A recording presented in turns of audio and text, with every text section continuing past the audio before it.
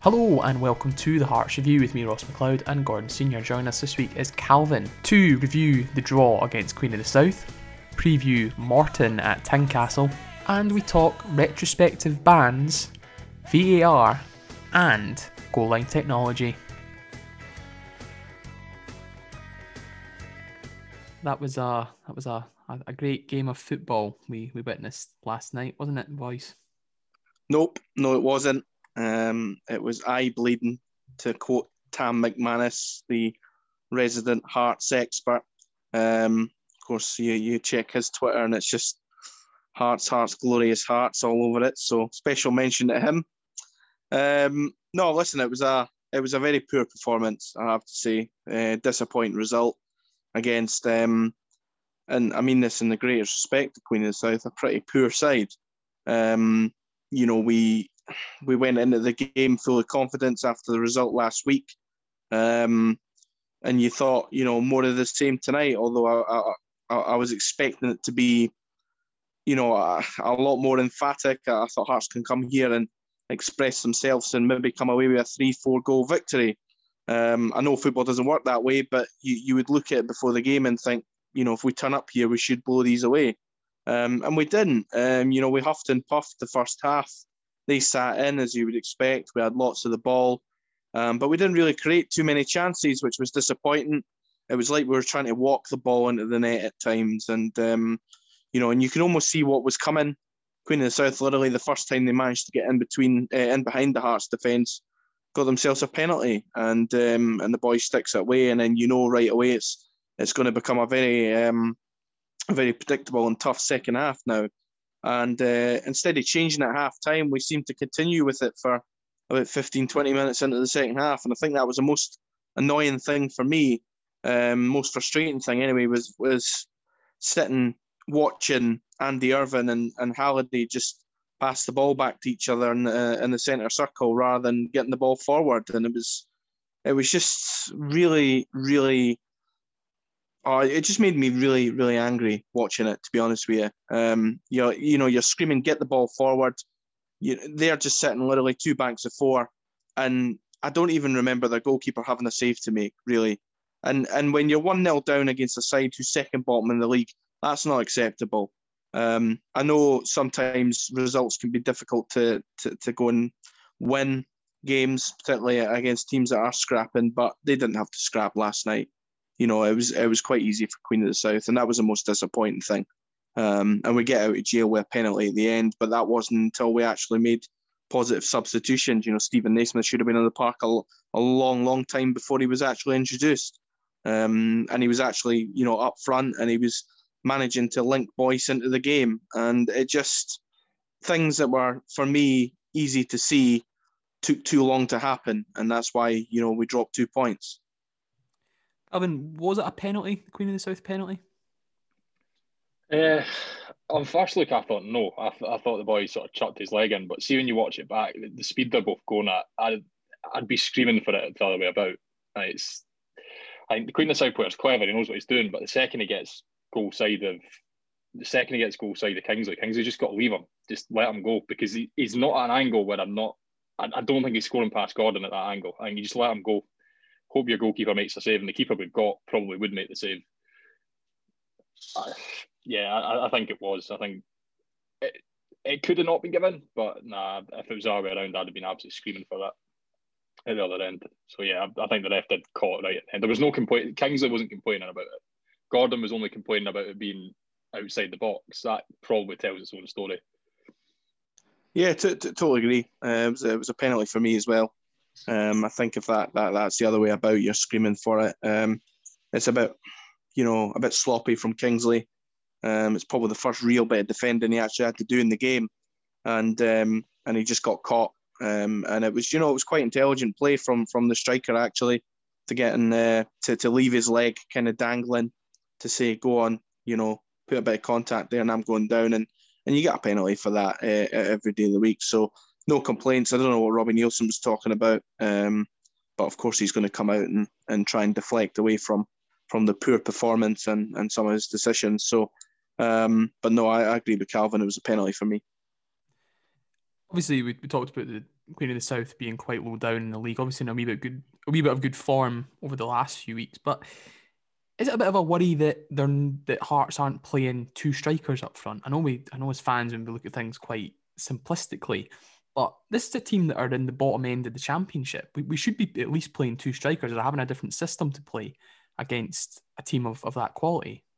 Yeah, I mean, I'm not one of these people that would necessarily scream for two strikers. I think if you're playing against a team that's playing five across the middle and you play four across the middle, you leave yourself, regardless of ability, you leave yourself short outside. The one issue we have with that, Ross, is that we didn't have two strikers really to play last night. We sent Whiting out on loan. Nando got injured.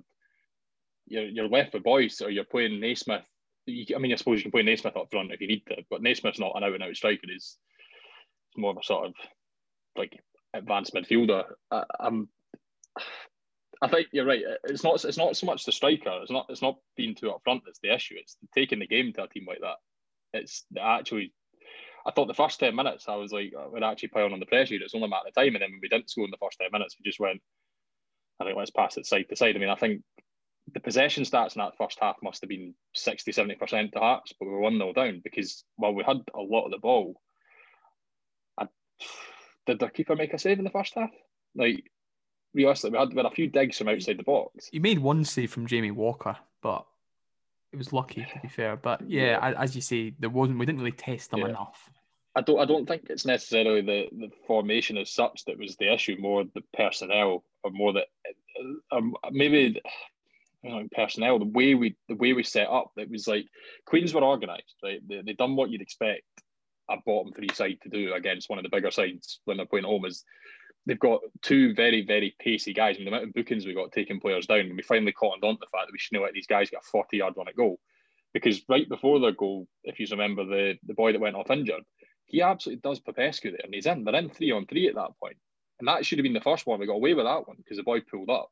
That should have been the first warning sign. But no, it was pedestrian from Hearts all night. There was no cutting edge. I don't necessarily think two strikers would have made a difference. If anything, it would have just made the strikers more isolated than they were. I mean, I think Boyce, while not playing particularly great, he had absolutely nothing to work with. Like, it was until Naismith came on with 10 minutes to go.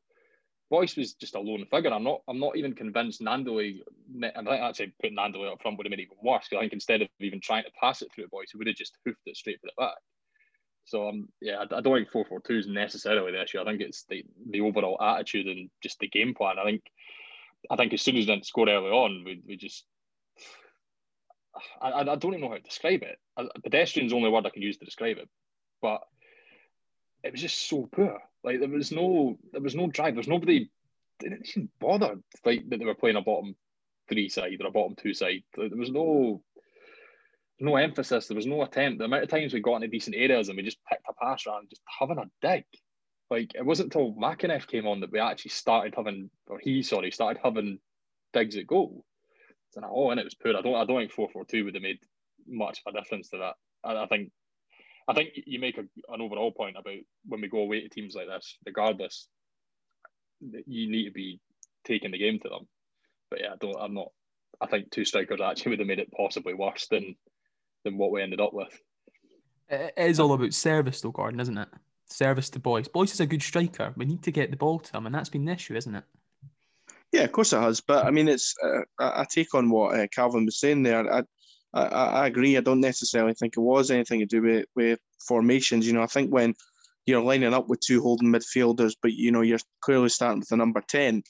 Your number 10's the kind of the clog in the chain that links the whole thing together. And when you've got your number 10 dropping so deep to get the ball because it's not coming through him quick enough, that's when you've got your problem. Walker in the second half, for example, is having to come so deep onto the halfway line. He's then got the ball and, there's nobody making any space for him to, play off of a wee 1-2 that can get Hearts further up the park. He's then just hitting a long ball towards Boyce, and Boyce isn't a target man. He never has been, and he never will be. He's just not that type of striker. So, if you want to play with a certain formation, you've got to have the personnel to do it. And I just think, we were too slow in the middle of the park. We had two kind of, and I mean, listen, I'm a big fan of Irvin, but I think, when he gets the ball, he's got to be the man that drives forward, because you're not going to necessarily get that, I think, from Halliday. or even if you do, you've got to encourage either one of them to kind of take the ball by the scruff of the neck almost and just start, bombing forward and leave somebody like Walker in a more advanced position. And that was the biggest issue for me. They just weren't doing enough in the middle of the park to take control of the game and get Boyce into it. But you're right. He needs service to score goals. He didn't kind of, you seen him sort of get more into the game in that last 10 minutes when Naismith came on. Because Naismith's that type of player. He will get the ball and he will drive forward. And that's what he done. You feel like if maybe Naismith had been brought on 10 minutes prior to when he actually did come into the park, we might have ended up going and winning the game, or we at least would have created maybe 2 chances to try and get a goal. So it's just frustrating because I think the game was clearly there for Hearts, to go and take something from it. We get the penalty, we get the goal. They would naturally drop deeper anyway to try and protect what they had. So you were always going to have more space to dictate the game, but by doing that. So I think it's just decision making. I still don't see what Henderson brings to the Hearts side. So I don't know why he was on the park before Naismith was. Baffling change, that one. And like Calvin says, it's all about personnel. Why do we only have? Realistically, we only had probably one fit striker last night.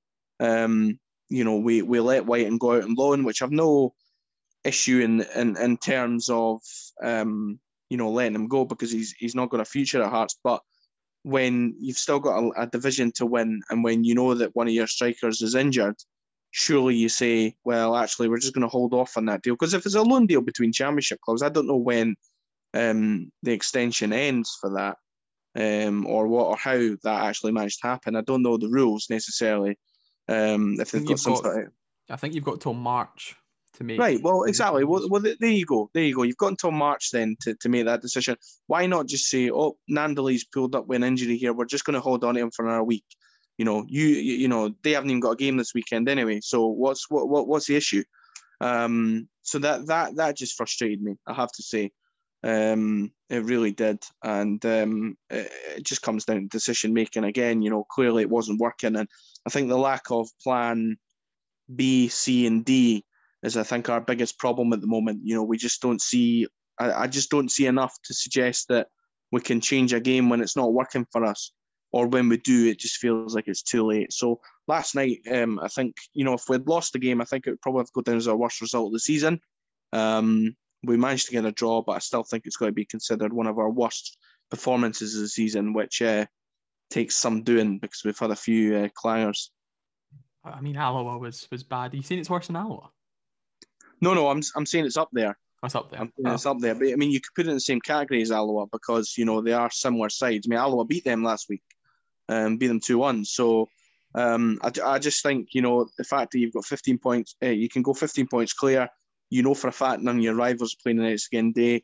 Go there, put a real stamp on this game. And you've got to remember, their best player wasn't even playing, in Stephen Dobby, the guy that you would have to worry about at the other end if he was going to cause you some issues. And it just really is a very frustrating night again.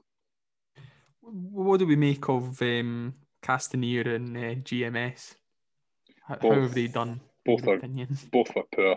Like, it's one of the big issues last night. Like the point Gordon made about number 10 having to drop deep. That's been a recurring theme, not just this season. That's been a recurring theme for a number of years now. Where Naismith is not his fault, but it's frustrated me for years that how deep he has to drop to pick up the ball. So last night, when obviously Walker's dropping deep, we're passing the ball out wide, and the crossing was abysmal. Like from both of them, I'm not going to pick on either of them. I'll give both of them their due. They've obviously not played a lot of games recently. GMS, I still think it'll be a quality signing for us. But those 5 corners at the end of the first half, we were putting 5 corners in a row and hit the first man every single time. It's like try something different or take somebody else to take it. Like it's just infuriating. Like it wasn't working through the middle, so we played it out wide. The only time we ever looked decent out wide was when Kingsley or Smith were coming in to pick the ball up and try to beat a man. That was it. I mean, the 2 wingers were not. It wasn't even non-effective. Mackay Stephen lost the ball a lot of times in very important areas that almost cost us a few times as well. Like I said, I'm going to cut the boy a lot of slack. He's not played in a while. He's playing a foreign country at a different pace. It's going to take him a while to get back to speed, but he should not have been back on at the start of that second half. Like, there's a lot. I think that's one of the biggest gripes for me last night, is what happened in that first half clearly wasn't working. So why we left it so late to change him? It was crying out for somebody in the middle of the park to come on and drive at the point. Like, I think McInnes looked really quite handy when he came on last night, and the sort of tempo of the game changed because he looked like he actually looked determined to move us forward rather than just playing 2-yard sideways passes all night. But the two wingers, I'm not going to say anybody played well last night, but I think they particularly stood out as poor. Yeah, both were frustrating. You know, I think biggest issue I think we've probably had this season is we've signed 5 wingers and none of them have really been up to scratch. I mean, Ginelli has probably been the best one and he's played the least amount of games. And really, really disappointed in both of them.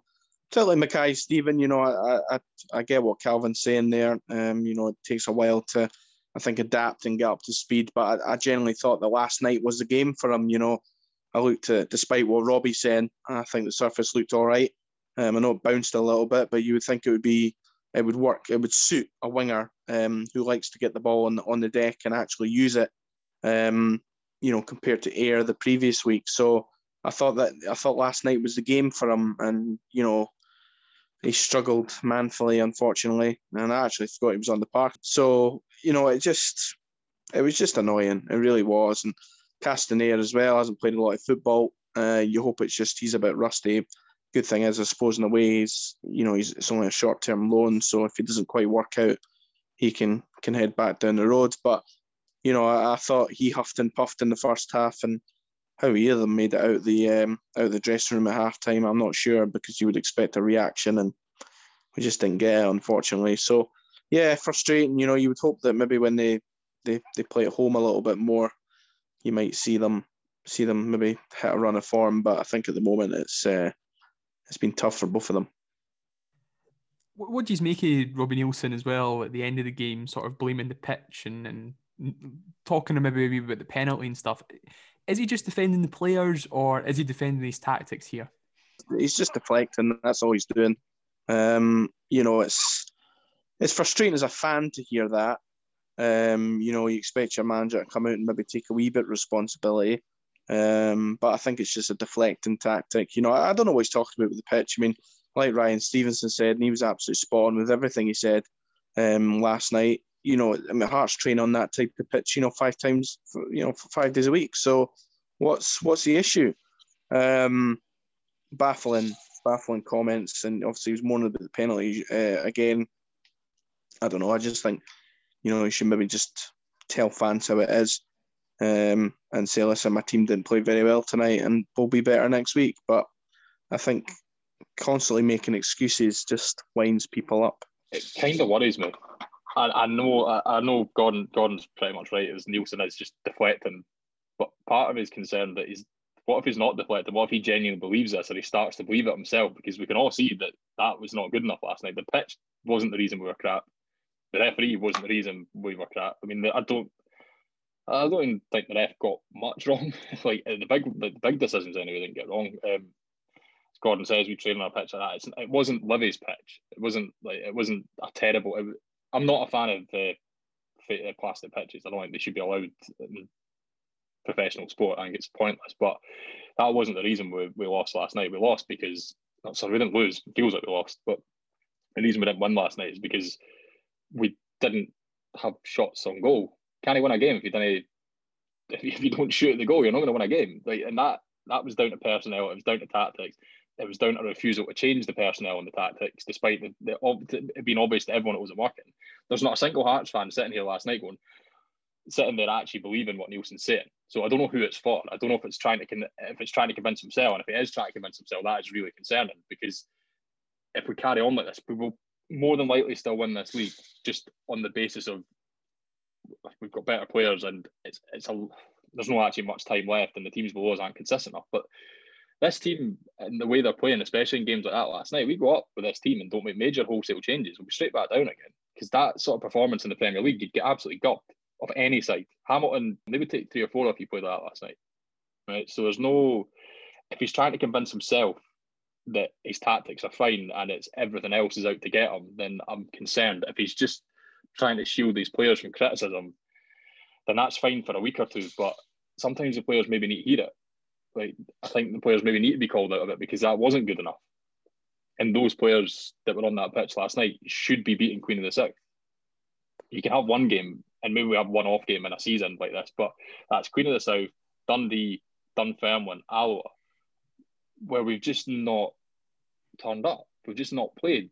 And we got away with one last night. We massively got away with one last night because fortunately Stephen Naismith came on and actually, fortunately we've got a player like Stephen Naismith who can do that.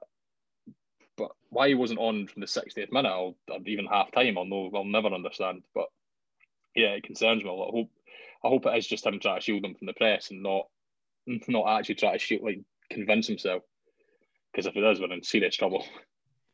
You do make a good point, Calvin, and they need to hear the criticism, and because if they don't hear criticism, they'll not get any better. Some of these players think they're brilliant still. I mean, some of this team got relegated last season. Yeah, I mean, that's just something we've had this whole season is that we shouldn't actually be in this league. And there's an argument that, yes, we got relegated in extreme and really weird circumstances. But a lot of these players were involved in a team that was bottom of the league for the majority of the season last year, right? We didn't. It wasn't like the league was called and we were third and they just decided to chuck us down. We were still bottom of the league, right? And I almost feel like this entire season, all we've had since day one is Hearts will absolutely stroke. They'll come back up, and there have been times we've looked like that. We hammered Queens at home, and we've never really looked like giving up top spot. But I think I don't know if they believe in their own hype of it. Like, this is still the Championship. Like, it's not a league that we should be in, and it's a league we should be absolutely strolling with the players we've supposedly got. And they need. I've no doubt that Nielsen went in that dressing room last night and tore through them. I don't think he's the sort of manager that would sit there and go. I hope, and I don't think he would be telling the players that, oh, don't worry about it, lads, it was the pitch that screwed us over. Because if he is, then get rid of him now, because we're not going to improve. But I think the players need called out because they're not performing to the level they should be in. I mean, bear in mind the money that they're on for the level of football they're playing at is scandalous, right? Most football players are not going to get an easier gig than that. Like, you go to Hearts on Premier League wages and strut about the Championship. The very least that's expected of you is you actually, beat the team that's second bottom of the league, not huff and puff to a very, very, very fortunate point. Because we didn't deserve a point last night. We really didn't. Like, there was at no point where you're sitting there, and if we somehow snatched it, you just have to feel sorry for Queens. Nielsen did also say, Gordon, it was a good point. Is that a worry? I think, he's probably looking at the bigger picture that, his team didn't play well and, away from home when you're getting beat 1-0 going into the 90th minute, if you come away with a point, I guess, you can maybe look at it like it's a good point. But before the game, if you said, would you take a draw? You would say, no, certainly not. I think the problem that I think we have is, like Calvin says, I think he probably did criticise his team, but it's just the fact that, he stood there on the touchline and watched them kind of struggle along for so long before actually changing it. I think that's the biggest thing that worries me more than anything, not necessarily his comments, because I don't think, managers believe half of what they say to the media, and what it's more just for appearances, and he's obviously just wanting to deflect there. So I don't think he necessarily does believe in what he's saying, at least I hope not. I just think that the problem that he's got, or we've got even, is the fact that, he stood there for so long and didn't change it. And I just think, it needed something different at half time.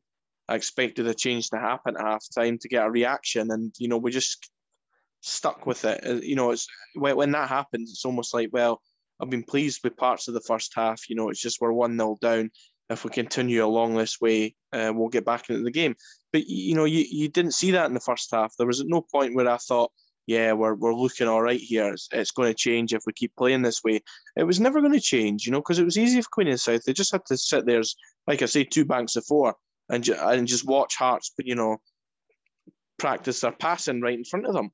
Because that's all they were doing. They weren't ever actually attempting to get in behind Queen of the South. And it almost brought me back to the Arbroath game at the second day of the season. I thought we played quite similar that night. and we got out of jail with a really good goal. But that was a similar kind of performance. We just huffed and puffed, and it's like he's just standing there going, right, it definitely will change. These players will do it, rather than actually going and influencing it and changing it himself, because ultimately that's his job. He's the manager. He picks the teams, he picks the tactics.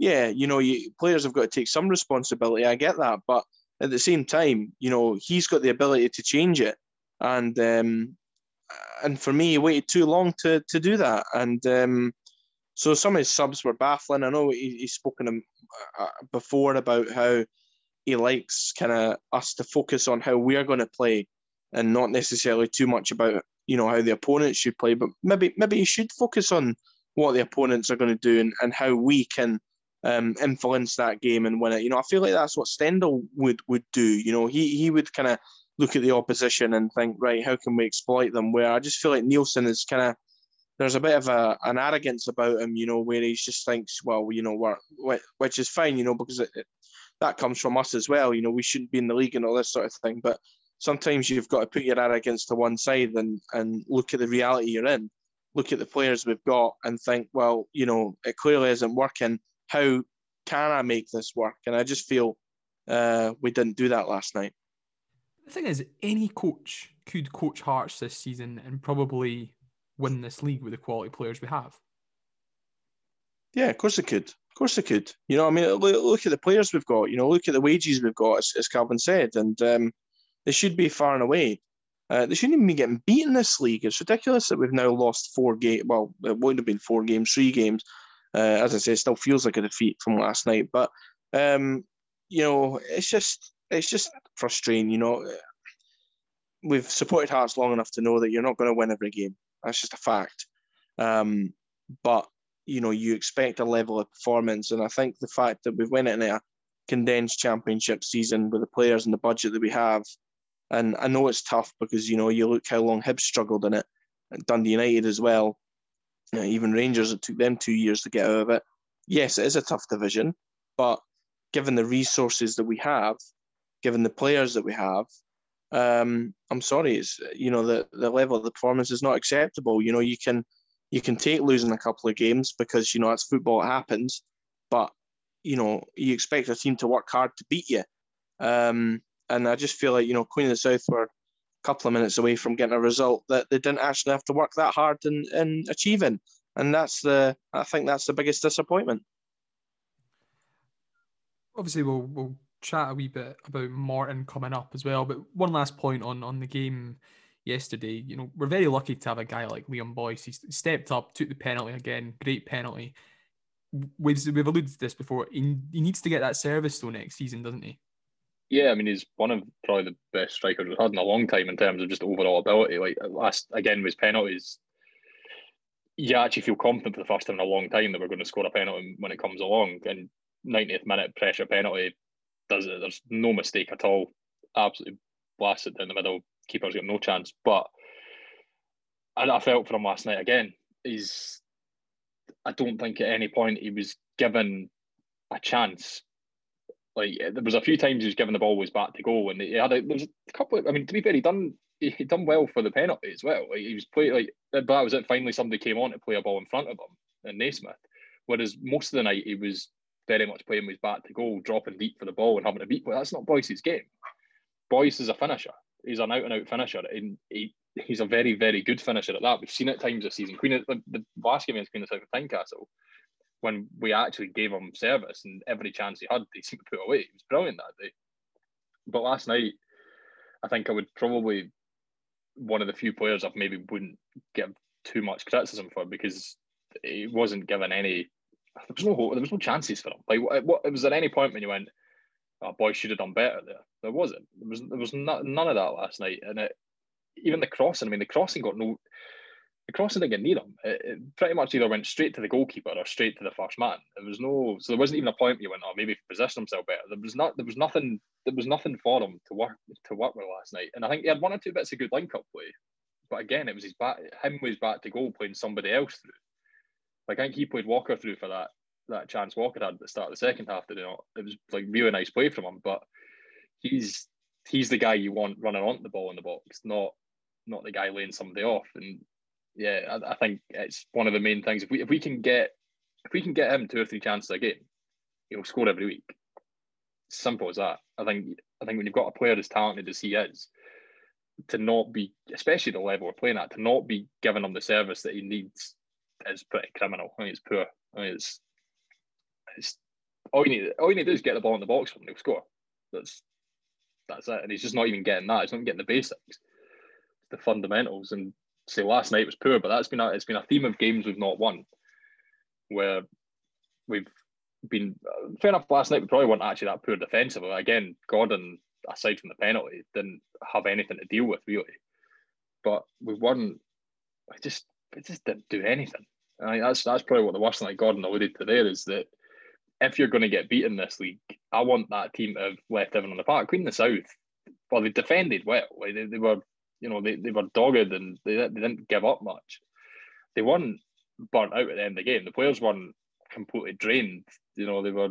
It was quite easy for them because we didn't do anything, didn't test them. So yeah, and that's something that needs addressed big time.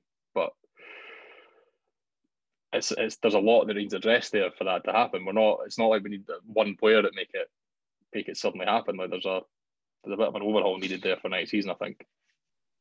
Yeah, I think it will be interesting to see our transfer policy. I mean, I think when McNeff gets himself up to speed, he could definitely be a really good player who'll hopefully link the defence and the attack a little bit more, But like we've said before, the midfield have just got to, as a whole, have got to be doing more, and maybe he should look at maybe freshening it up a little bit, giving McNeff a start, and then maybe giving Peter Harron another start. I think Irvin's, he's brought Irvin off twice now in the last 2 weeks.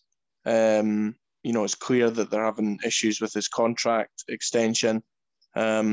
His body language didn't look great when he went off. He didn't actually shake Nielsen's hand when Nielsen offered him it. So I think, there's something going on there. So that, that could be maybe you might see Irvin maybe gradually coming out of the team. Because, I mean, listen, if he's not going to sign a new contract for whatever reason it may be, then get him out of the team. I like him and I hope he does sign a long-term deal and I hope he stays for a long time. But if he's not prepared to commit his future at the football club, then sorry, but you drop him and then you get somebody else in there. Like I say, there was an article during the week about Peter Harron and Nielsen saying he's having to remain patient. Well, that's fine. But I mean, if he's sitting on the bench and he's sitting watching that, then why should he remain patient? For me, he's got to get an opportunity and something's clearly got to change. You've got to take a couple of players out and revert it and try something different. And I hope he does that because, that wasn't an acceptable performance. And the midfield, for me, has got to take the brunt of that because, they are the enforcers in that game. Like Calvin says, Craig Gordon and the defence didn't really have anything to do. So you can't sit and label them for the defeat. You can talk about the penalty, but at the end of the day, I mean, it was the first time that kind of Queen of South got in behind and it was an unfortunate coming together. And you've got to remember as well, Kingsley and Smith they were more focused on going forward anyway. So it was inevitable that could happen at one point. It's just unfortunate. But I wouldn't be concerned about what the defence were doing last night. I would be concerned about the midfield, and it's a strong midfield, but there's still other options there, and I think we should look at maybe changing it. Looking ahead to Morton, it is a chance to obviously put a performance on at Tynecastle. Yeah, definitely. I mean, Morton, we beat them away from home, so you'd like think we can beat them at home. We definitely need a performance because we drew last night. We've taken 4 points from the last 2 games, in fact, taken 7 from the last 3, but neither of them have been particularly exciting or great performances. It's been two, but I would say were really good results given the teams we're playing, the circumstances of the games we played in, but it wasn't great. This needs to be, we need to get out of this sort of slump's maybe really harsh. Like in this league, I expect us to be winning more games comfortably than grinding out results. I think this is one of these games where to get us back on track, because Inverness away, I know Inverness aren't doing too great at the moment, but that's still going to be a very, very tough game because we seem to really struggle on the Friday night games as it is. Inverness are probably one of the better sides in the league, even though their current position isn't showing it.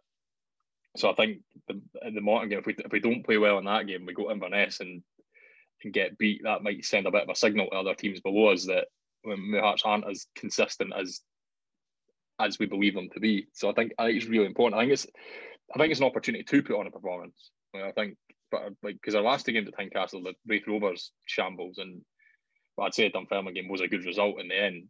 It wasn't a good performance overall. So I think, yeah, we really need it. We need another Queen of the South at home sort of result and performance. Maybe not 6, but 3 or 4 to sort of get us proper back on track. I think if we do that, I'll be a bit more confident. I'm just getting a bit wary now that, if Wraith won their 2 games in hand, that's it down, I think, 7 points. And then I know that they seem to be not that consistent, but we're not looking great at the moment. Like we are grinding at results, so that's enough.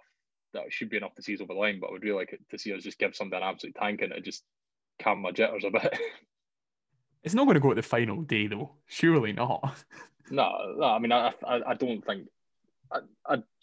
Even on current form, we're still top of the form table. We're still the most consistent team in the league. So I think it's just we've all been following Hearts long enough to until it's done, it's not done. But I just a couple more performances like that starts to send a bit of a message to teams below us. I think the reason why teams below us have been looking up at us for quite a while and going, Hearts just seem to be getting results. We're not going to catch them. But if Wraith were to get that down to 4 points, you think they'd still be sitting there going, there's no chance we can catch them. They wouldn't be. But if we can go out and absolutely gub Morton next week, then that just goes, all right, well, they're sort of shaky bits over. We're not catching them. I just think it now takes on quite an important, let's say 7 points at the last 3 games. In fact, 10 out of the last 4 it's not a bad run at all. And given the teams we played, I probably would have taken that going into that run. It's just unfortunate the drop points that came against the worst team we played in that run of 4. So maybe just making the whole situation seem worse than it is. I just like us to go and put on a performance and not bore me to tears for 90 minutes. Because even when we won the last 2 wins, there's been a few times I've been struggling to keep my eyes open. It's a good point, Gordon. It is often becoming a bit like a chore watching Hearts. Oh, listen, I've seen a lot worse than that. I think Calvin will agree. Over the years, I think the biggest probably problem that we have at the moment is we're sober and we're watching on the telly. I think you can maybe deal with it a wee bit more when you're half cut at the match. So listen, I wouldn't worry about Wraith Rovers or any of the other sides. I still think we'll pull away from them and we'll still win the league by 15 to 20 points. I think it's just it's just because we've just came off a pretty poor performance and a result, and we're still a bit raw. But I think in the grand scheme of things, we'll still comfortably win the league. I don't even think Wraith Rovers will finish second. I still think Dunfermline will. I think they're a better side than Wraith.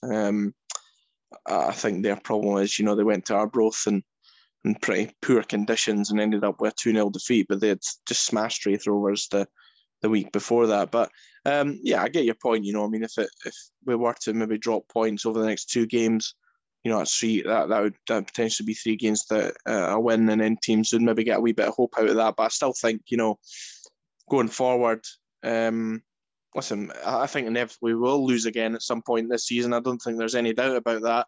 Where that comes, who knows? It could be at Dunfermline again. It could be at Inverness in a fortnight's time. But I think it's all about simply getting out of the division, and I think we'll do that. But I don't know. Hibs, I think I was reading a stat there. I think we're still on course to, if this was a 36-game season, I think going by points per game, we would still, I think, accumulate more points than what Rangers and Hibs did to win the division, and Dundee United as well. So if we were to do that, then fine. And you see the reactions they've had in the Premiership when they went up. It was totally different. Hibs ended up finishing 4th, and even us the last time, we finished 3rd. I think, the boom that you'll take from getting promoted will be totally different in the Premiership, and it'll be different games as well.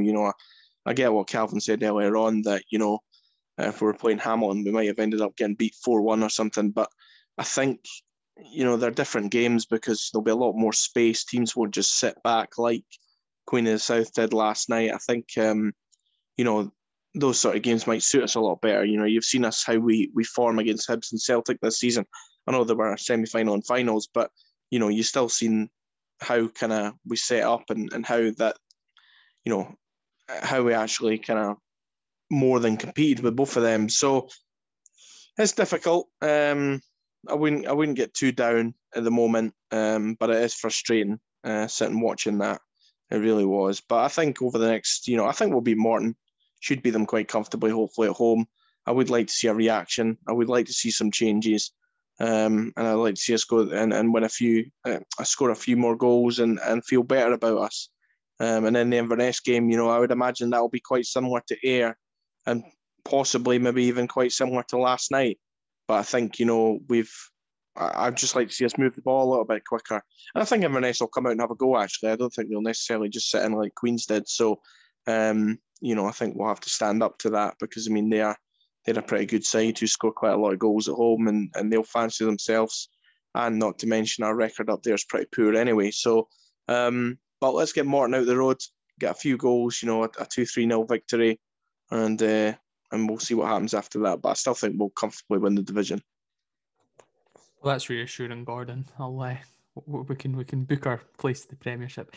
We're going to chat a wee bit about retrospective bans. A lot of talk about this over the past few weeks. Over the past week or so, Rangers manager Steven Gerrard was talking about in relation to a few of his players getting bans from the SFA. And Neil Lennon came out during the week and said that Rangers and Celtic get scrutinised the most. What's your take, either of you, on all of this? They're in the press more just because they're bigger clubs, but I think in terms of scrutiny, I think they've got a bit of a brass neck there. Rangers and Celtic for the entirety of Scottish football have got away with absolute murder. The fact that they're talking about it as a retrospective ban and not them just getting sent off in the game when they should kind of tells its own story. Like that, they've got the problem that I've always had with retrospective bans is it doesn't benefit the team that the foul happened against. It's like, if anything, it can actually work against you. So if Rangers, say if we're talking about Morelos not getting sent off against Hibs, that could have benefited Hibs in that game. He's then banned if, say, they're playing Aberdeen 2 weeks later. So then Hibs are almost hit double. Like Rangers are missing their best player instead of missing half a game against Hibs, he's now missing the whole game against one of their closest rivals in the league. And I get retrospective bans are needed for certain things, and it's better than the player just getting away with it. But almost feel it can be almost counterproductive at times. But in terms of the Old Firm getting overly scrutinised, it's just absolute nonsense. Like they don't. They get more airtime, more media coverage just because of the size of them. So by default, the decisions in their games are going to get talked about more. But you've got to remember the players get away with absolute murder in most 90 minutes anyway. So for them to complain about the odd retrospective ban, they just count themselves lucky that they didn't lose players every game. Scott Brown the other week against Kelly should have been sent off. Like, there's no doubt about it. Scott Brown should have been sent off in the majority of games he's played in his career because he does one of them a game.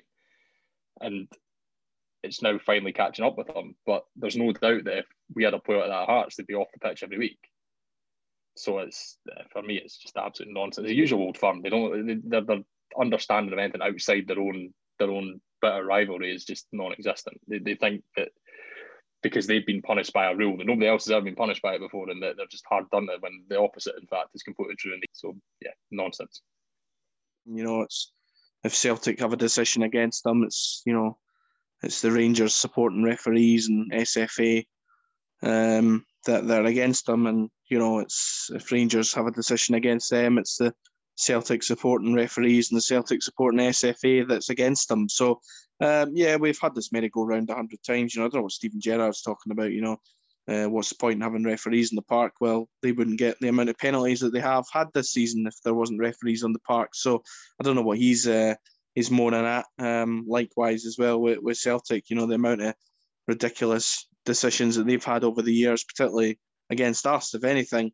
They've got a brass neck, as Calvin says. So, I think the whole process though isn't great. I don't. I go back to some of the decisions that Hearts haven't had players bans overturned and they've had bans enforced. So I just think it's inconsistent. I think if you've got to punish one team and one player, or even, two players in the same team, for one thing, you've got to punish the rest of them for the exact same thing. And I think throughout, the years of the respective ban and the compliance officer and the whole process, it's not been consistent for every single team. I think you look back to the Celtic game in the Scottish Cup against us when the boy dived against, I suppose his name, the Swedish player. It's John Guidetti.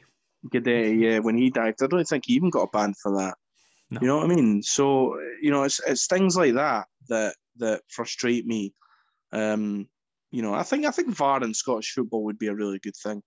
I really do. I think I can understand why the Old Firm are opposed to it, because it would probably cost them more points, if anything. But I think having VAR in place would be really good for Scottish football. But I mean, when that happens, who knows? I know they talk about cost and all this sort of thing, but I think if we were a league going forward, it would certainly help out. And to be honest with you, it would probably put the compliance officer out of a job, because if you had VAR, what would you need her for? It is an interesting couple of points. I'll pick up on one of Calvin's ones. It is right, though, if the referee was doing their job in the game, you wouldn't actually need the compliance officer there to make the retrospective action. If Milleros was to be sent off during the game, then you wouldn't actually need them, would you? Yeah, but the referee can't see everything, though. You know what I mean? Although I know some of them only see what they want to see, I get that. But I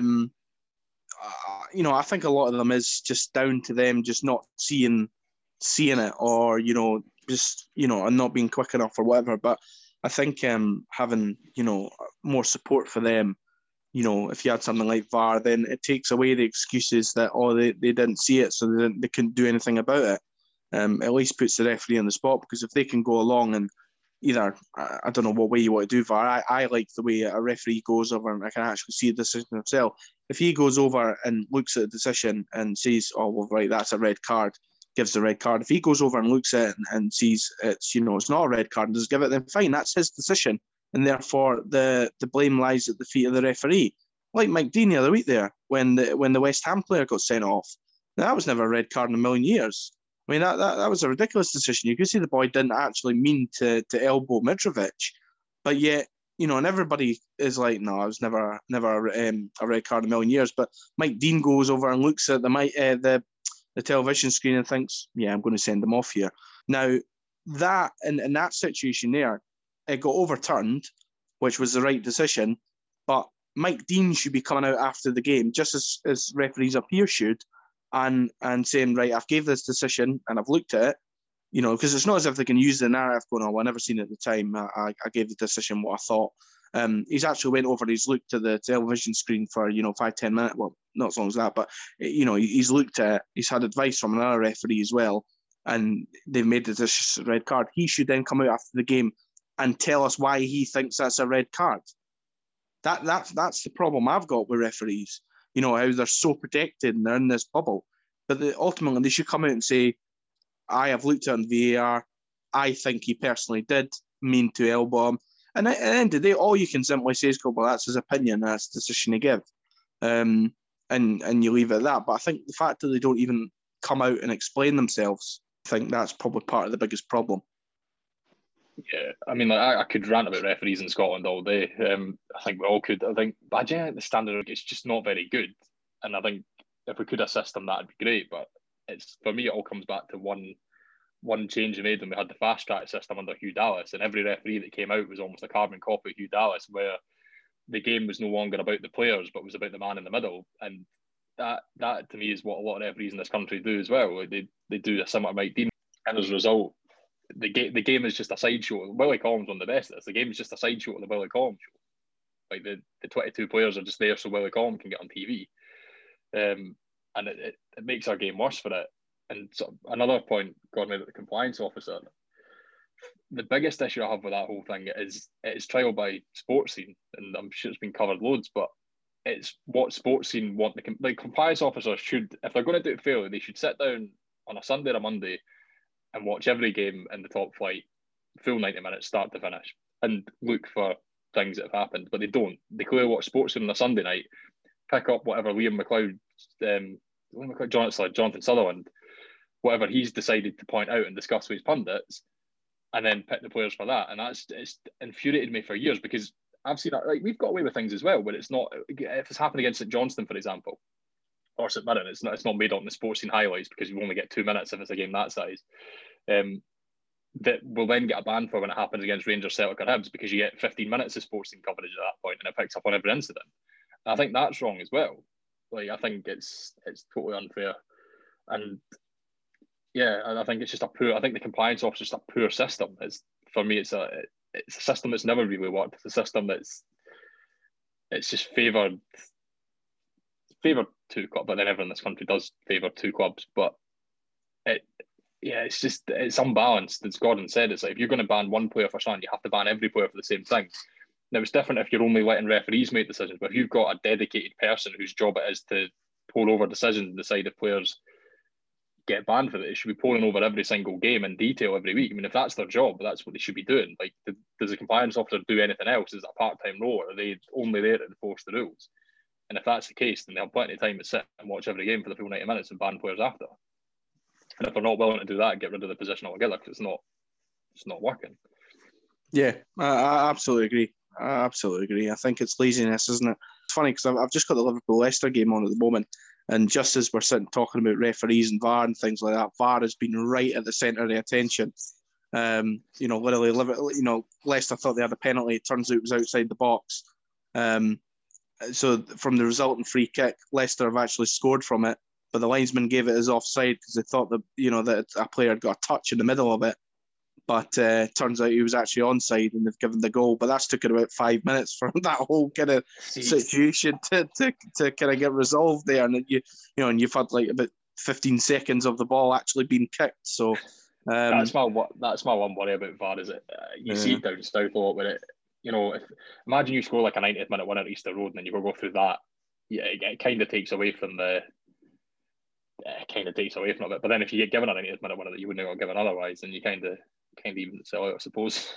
Yeah, no, it is absolutely. I think it's different if it goes for you and it goes against you. I mean, the amount of decisions that we've probably been on the end. I mean, look at the Scottish Cup final, for example. When Lamal went in on Edwards, doesn't touch him. That goes to VAR. You don't give a penalty for that, and it remains 1-0. I think you're giving our officials a bit too much credit, Gordon. I think they would still give that. I think that's one of my concerns with VAR up here, is that. But then you can call them out on that.